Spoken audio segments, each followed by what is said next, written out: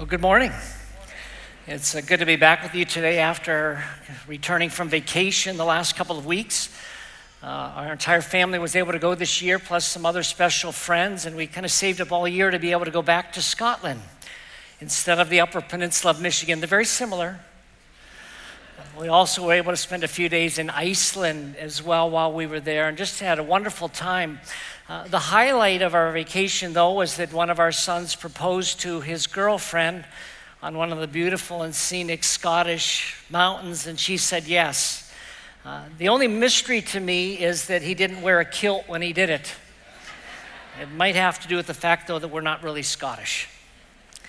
Anyway, it is good to be back. I love going to other countries because it tends to broaden my view on lots of things. I think in this country we tend to be a little bit egocentric and we think the world revolves around us. And then you go to other countries and you realize that in other places people do things differently. People eat differently, people dress differently many times.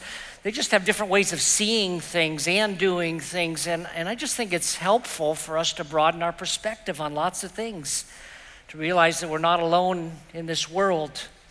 And yet at the same time, every time I go to another country, whatever it might be, while I'm there, the thought always occurs to me, I'm sure glad I live in America. I'm so glad I'm from this country. There's so much for which we can be thankful. And one of the things that we can be thankful for that relates to what I want to talk about here today is that despite the fact that I don't believe that we are really a Christian nation anymore, despite that, if anybody spends a significant time in this country, I think they will be exposed to the gospel, and I'm thrilled about that. They will be exposed to the message that God so loved the world, He sent His only Son to die in our place and for our sin, and that He defeated both sin and death when He rose from the dead, and through faith in Him, we can have eternal life. That's the good news. That is the gospel message. And as a culture, we still celebrate holidays like Christmas and Easter, and it opens the door for these conversations. I remember my wife and I had some Pakistani neighbors, and one Christmas we decided to take them to Ogilvy to see the Christmas lights. And as we were driving along, we came across a display with Joseph, Mary, and the baby. And the husband looked at me and he said, "Who are they?" They'd never heard the name Jesus.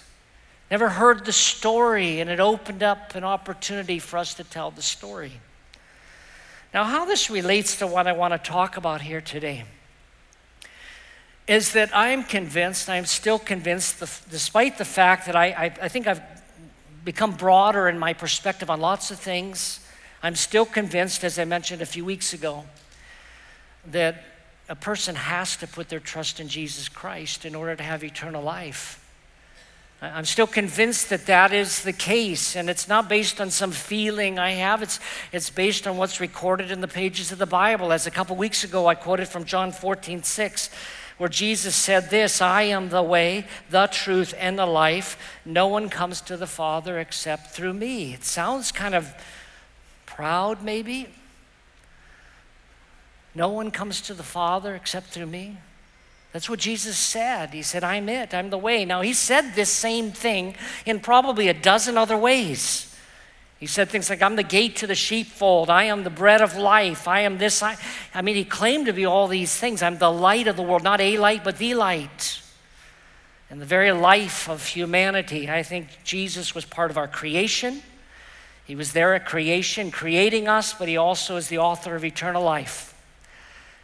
And of course, the Apostle Paul confirmed this perspective in Acts 4:12. He said, there's salvation in no one else.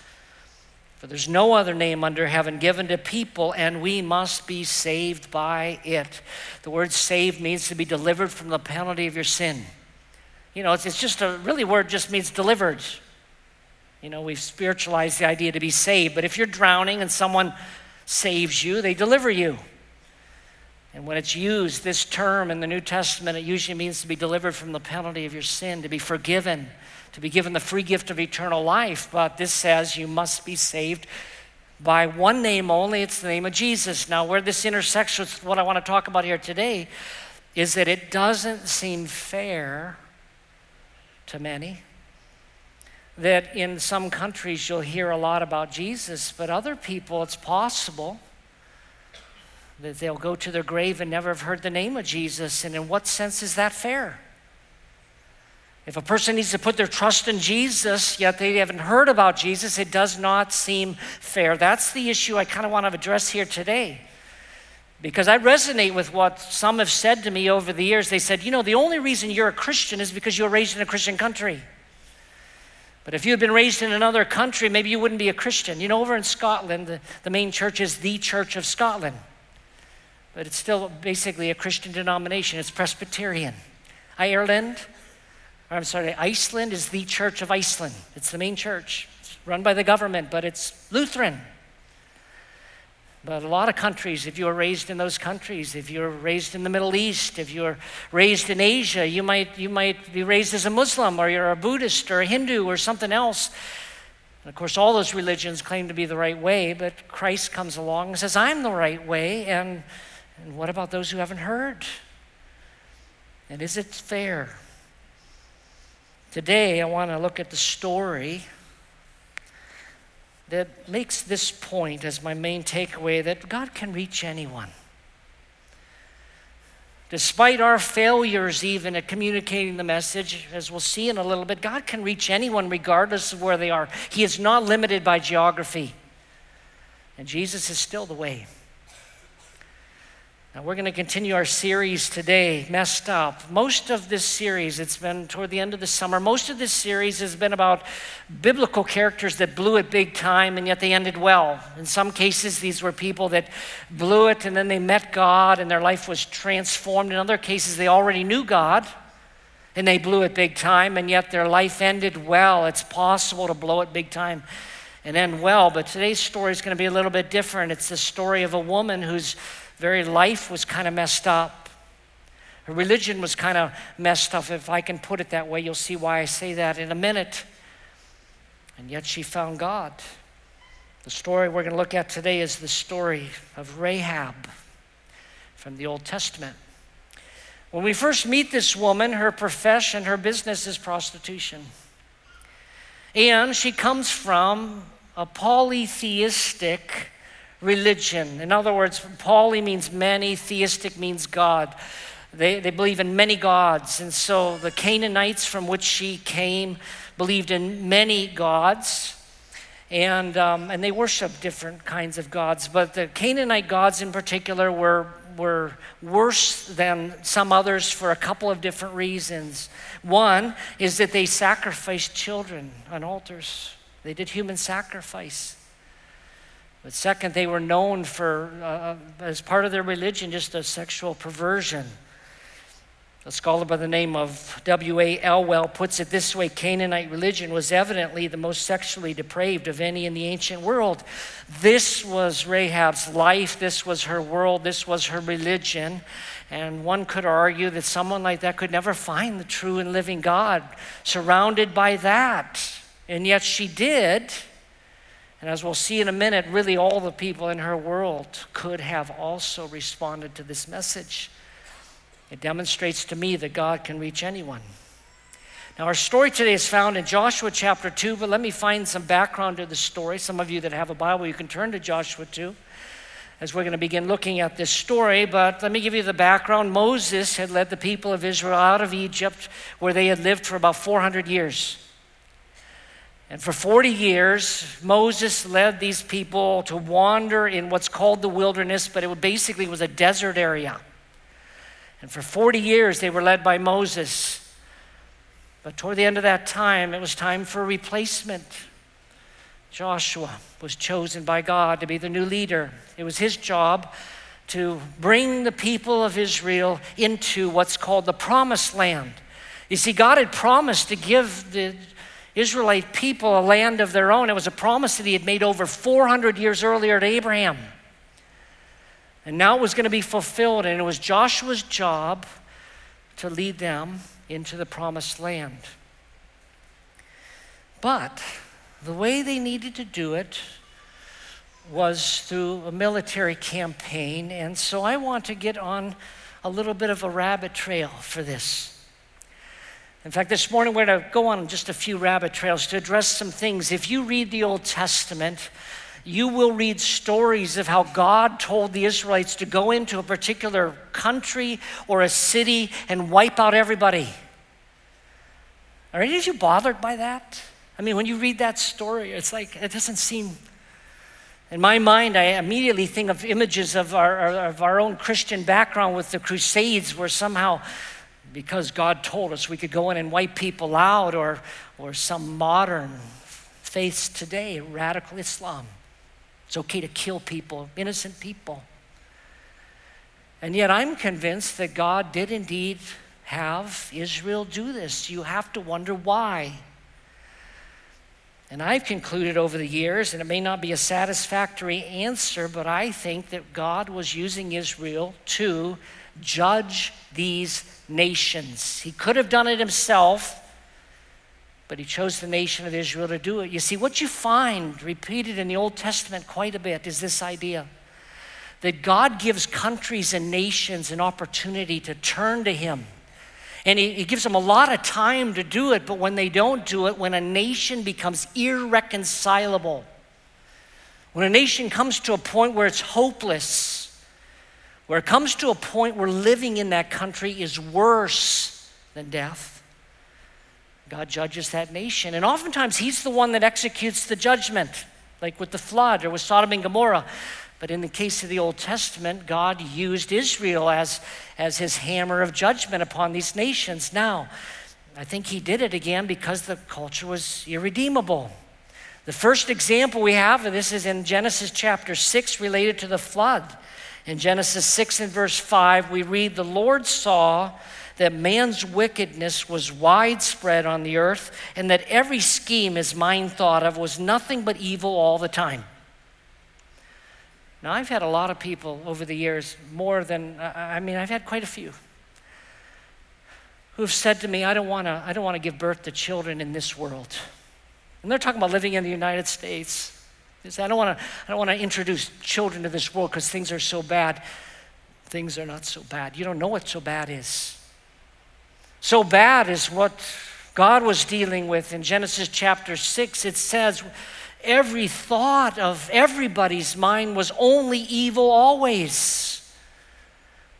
It was a world in which there was violence. There was no justice. You could not expect to get justice. It was not safe. Everybody was lying, stealing, killing people. Life in that world was not worth living. And I think when a culture gets to that place, it's over.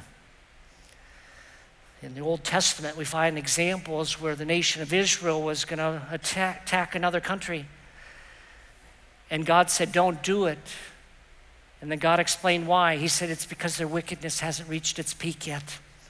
It hasn't reached that point yet. But these nations that lived in this promised land had over 400 years to turn to God, and they did not do it. And so they came to a point where I believe they were irreconcilable.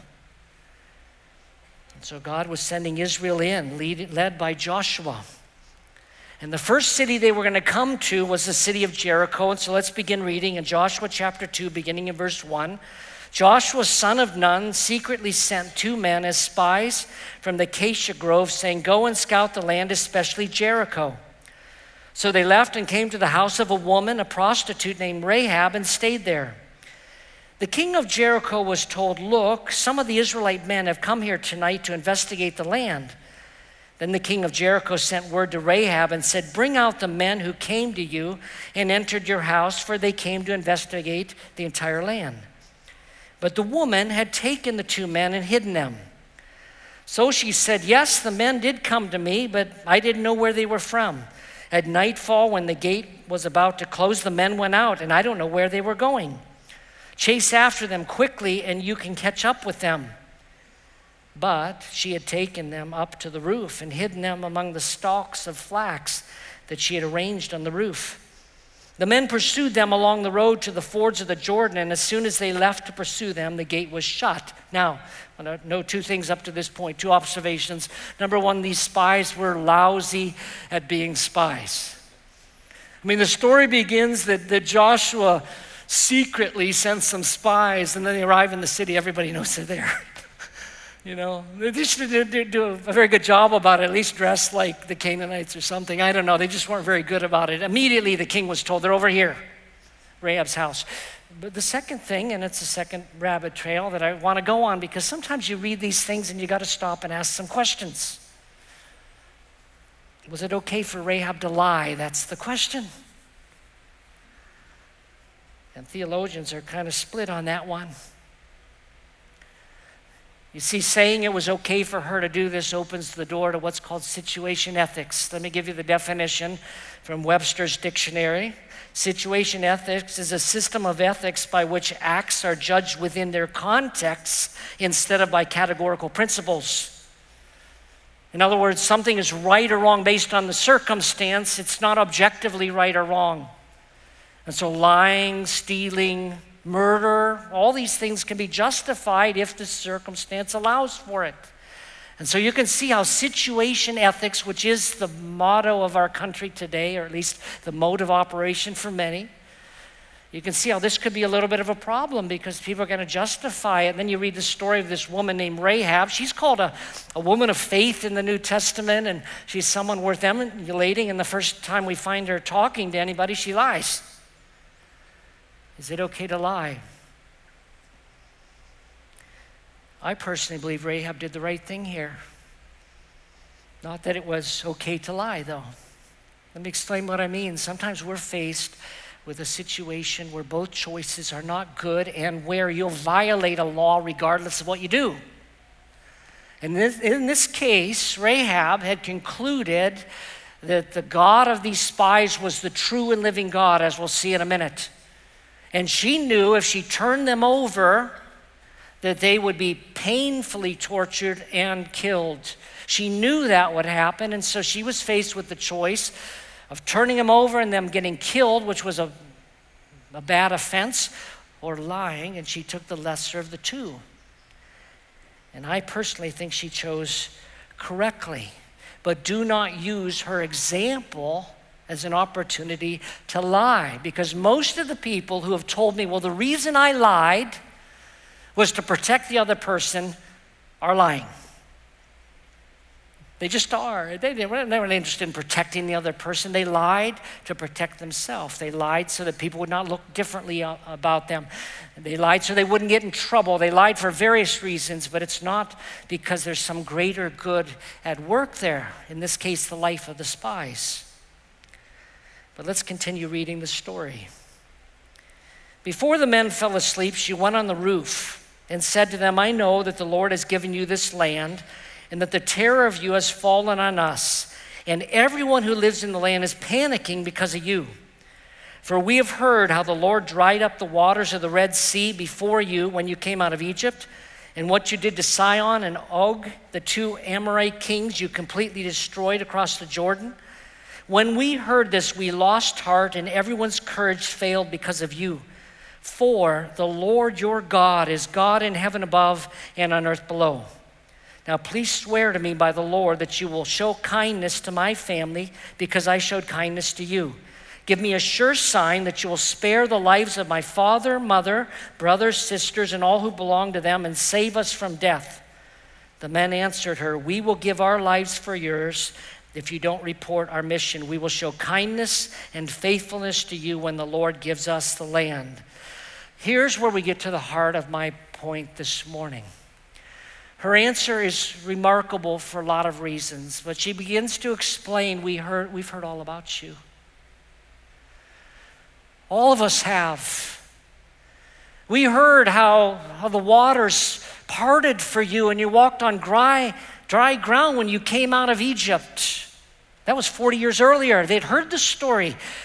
In addition to that, I can guarantee you they heard about the plagues in Egypt. They heard what happened there. They heard that this people was being led by a pillar of fire by night and a cloud by day.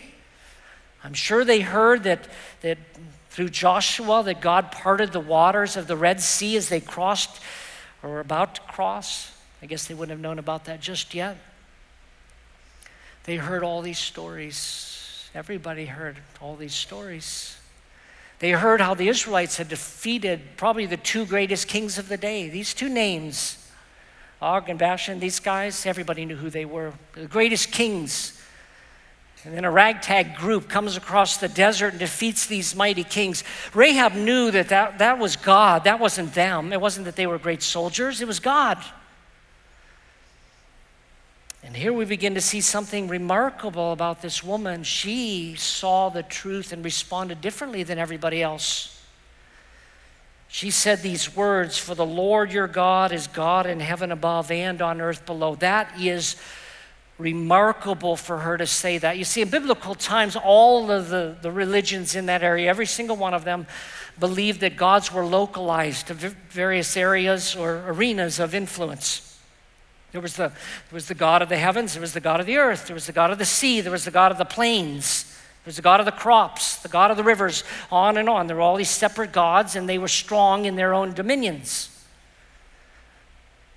The main god of the Canaanites was the god of weather, as typified with holding a firebolt, a lightning bolt, in charge of all the weather, the skies. And she says there's one God, basically. She says your God is the God of the heavens and the earth below. And everything in between is the implication there. Everything. Your God is the only true God. She got it right. She came to put her faith in that God. How did she arrive at the conclusion? She listened to the evidence. The others didn't. Their response was very different. All the people in that area had heard the stories. But what did they do? They buckled down. They said, we're going to fight against Israel and its God. But Rahab saw it for what it was. How can you look at God's mighty hand and all the things that he's done and conclude anything else except your God is the God of the heavens above and the God on the earth? Yours is the only true God. And she turned her heart toward that God. Now, I would argue here today that God probably opened her eyes about this, but that the others are without excuse because the evidence was undeniable. Everybody knew it. She even says it. It's interesting as she's telling the story, she uses the pronoun we. We all heard this. We heard this. We saw this. We knew all this happened. And then she says, but I know your God is the one true God. I think there is one God. To this day, I think there's one God, only one God. And there's one way to that God, and it's Jesus Christ. But God is able to save somebody regardless of their upbringing, regardless of their past, regardless of what they faced in their lives. The writer of Hebrews in the New Testament writes about Rahab, and this is what he says in Hebrews 11:31. By faith, Rahab the prostitute received the spies in peace and didn't perish with those who disobeyed. What's interesting to me is the word disobeyed. That's the correct translation of this. It's not disbelieved. They disobeyed. What does it mean to disobey? Well, they heard the evidence and they refused to submit to it. They knew about what God had done. It wasn't a question of whether they believed the story or not. They all believed the story. They were scared to death. But they disobeyed. They refused to turn to that God. That's what the real issue is. Now, I'm still convinced that anybody that seeks for God will find him if they seek for God with all their heart. But the people of her day were not willing to do that. Well, let's get to the rest of the story. Then I want to wrap up with some applications. Continuing in verse 15. Then she let them down by a rope through the window, since she lived in a house that was built into the wall of the city. Go to the hill country so that the men pursuing you won't find you, she said to them. Hide yourselves there for 3 days until they return. Afterward, go on your way.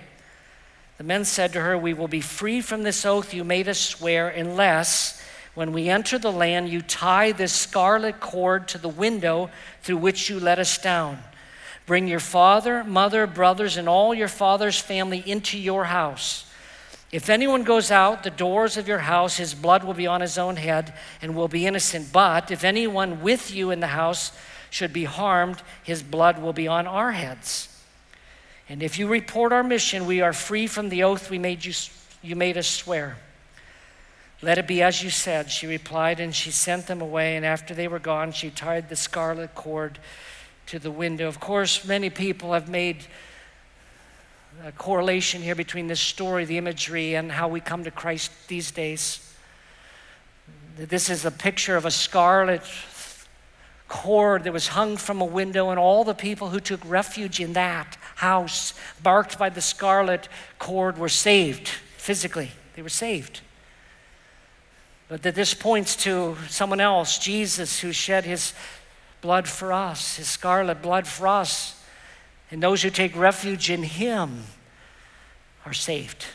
Only spiritually. I think it points to Jesus and what he did for us on the cross. Only those who take refuge in him find forgiveness of sin. For God so loved the world, he gave his only Son, that whoever believes in him will not perish, but have eternal life.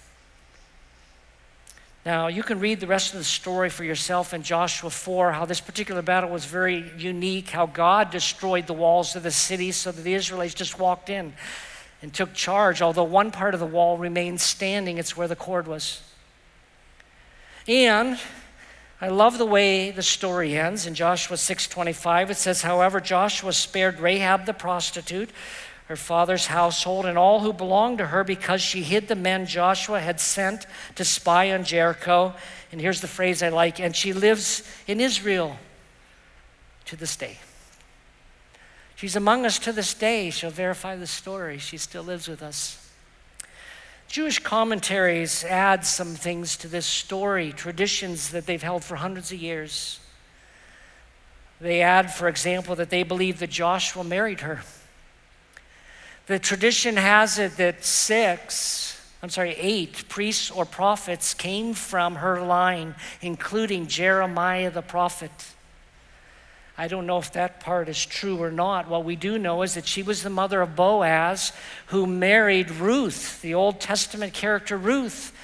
And we know that their grandchild was a young boy named David, who would become Israel's greatest king. And that, if you skip to the New Testament, in the book of Matthew, you'll find Rahab's name is listed in Jesus' genealogy. Now you stop for a moment and say, why would God include someone like that in his genealogy? It shows the heart of God to reach people wherever they are. So how should we apply this story? Let me give you some applications here today. First of all, when we're faced with the question, is God fair, in terms of people that maybe haven't heard or whatever, when we're faced with that particular question, I am convinced of certain things. Number one, I'm convinced that God loves everybody. I'm just positive that's the way God is. God is love. He loves everybody. Second, I'm convinced that it's God's heart that everybody find him. Paul wrote about that. It's not God's will that any perish, that all come to repentance. This is God's heart. And third, I'm convinced that God is able to reach anyone. When I put all that together, I'm just telling you that I have arrived at the conclusion, when I think of what looks like the injustice of God about people who haven't heard, I've arrived at the conclusion I can trust God. I can trust he's always going to do the right thing. I can trust God that he really does love people, and I can trust God he's powerful enough to save with or without a human witness. For example, I have heard not one or two, but dozens of stories of Muslims who have been visited by Jesus in their dreams. Now, I'm not someone into dreams and visions and things. If you know me, I'm not into dreams and visions. I mean, God can work that way, don't get me wrong, but I'm not into that. But I am convinced that Jesus himself has been appearing to some people. They're becoming Christians. They went to bed with Islam. They woke up as Christians, and it changed their lives. And I've read their stories. I've heard their stories, and I'm convinced it's true. God can reach anybody wherever they are. Second application here is to remind us that God did give us the responsibility of sharing the good news. Go into all the world and preach the good news. That this is God's primary way of getting the message of Jesus to the world, is us. And it's part of what we're about as a church. Third, I want to just offer this thought. When I look at the people in Rahab's day, I think, why did they not respond to the truth? But then I realize sometimes I don't. We need to get better at listening when God is speaking to us. Rahab listened, the others did not. And finally, I think there's some of you here perhaps today that have never put your trust in Jesus, and you don't know if your sins are forgiven. We're going to sing a song right now called Written on My Heart, or it has this line that written on my heart is this word forgiven. When I look at the story of Rahab and I look at where she's referred to in the Bible, it keeps calling her the Rahab the prostitute, or the prostitute Rahab, but that's not her identity. Her identity is forgiven, and when you put your trust in Christ, that becomes your identity as well. And so I'd like us all to stand. We're going to sing this song, but then I'm going to come back out, and I just want to offer a prayer that you can pray to put your trust in Jesus Christ when the song is done.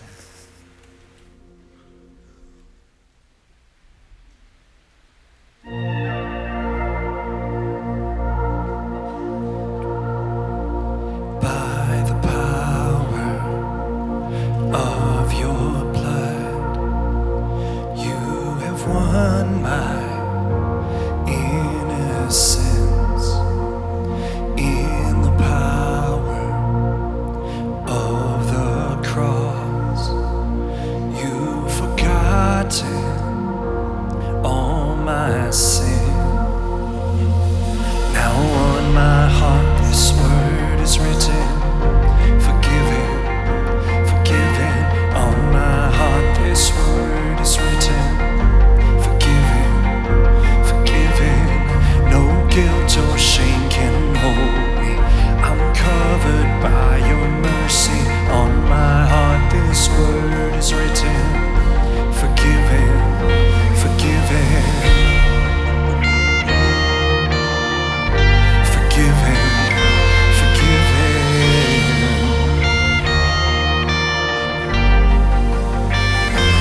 By the scars on your feet and hands, every trace of guilt is gone, and in your freedom, here I stand. You've renamed me child of God. Yes, in your freedom, here I stand. You've renamed me child of God. Now on my heart this word is written, forgiven, forgiven. On my heart this word is written, forgiven, forgiven. No guilt or shame can hold me. I'm covered by your mercy. On my heart this word is written, forgiven, forgiven.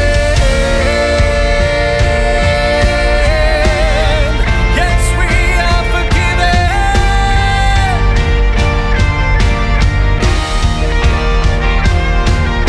It cannot be erased. It cannot be undone.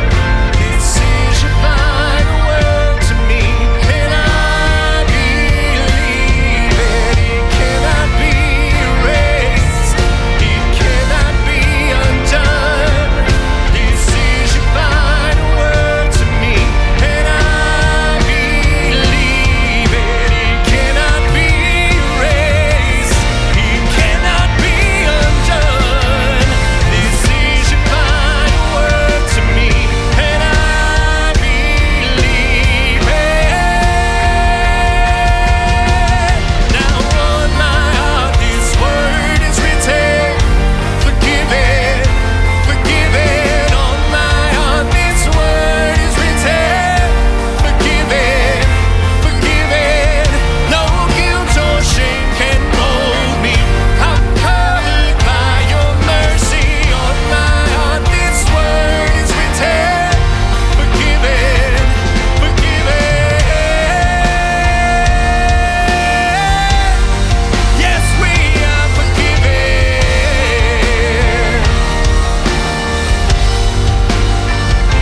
Yes, this is your final word.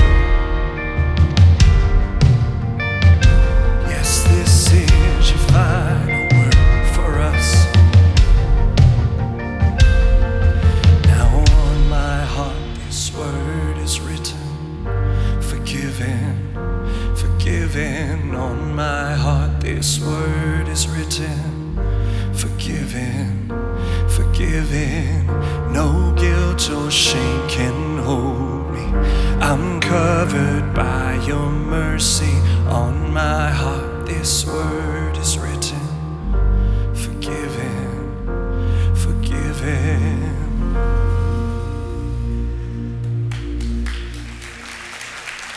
Rahab experienced forgiveness because she turned to the true God.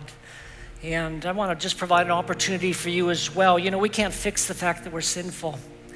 We can't fix that, and we need a deliverer, just like she did, a savior. And this is why God sent his son into this world. He committed no sin so that he could take upon himself our sin. He was executed in your place, in my place, for what we've done wrong. And he did die, but he rose again from the dead. It shows the payment was accepted by God. And how do we receive this forgiveness? It's through faith. It's by making Jesus Christ the object of our faith. So I'd like us to bow our heads, and if you understand what I'm saying here today and would like to put your trust in Christ, I just encourage you to pray this prayer to God, even in your own words if you'd like. Something like this: Dear God, I know I've blown it. I know I sin, and I can't fix it. I need a Savior. I want, oh Lord, to be forgiven of my sin. And I do believe you sent your son Jesus to come into this world, taking on flesh and blood so that he could live a sinless life and die in our place and for our sin. And then he rose again as the Savior of the world. But today I want to receive him as my Savior. Today I put my trust in him. Today I claim your promise in John 3, where you said whoever believes in him, whoever makes the risen Lord Jesus Christ the object of their trust, would receive the free gift of eternal life and the forgiveness of sin. I come to you in Jesus' name and because of what he did for me. Amen.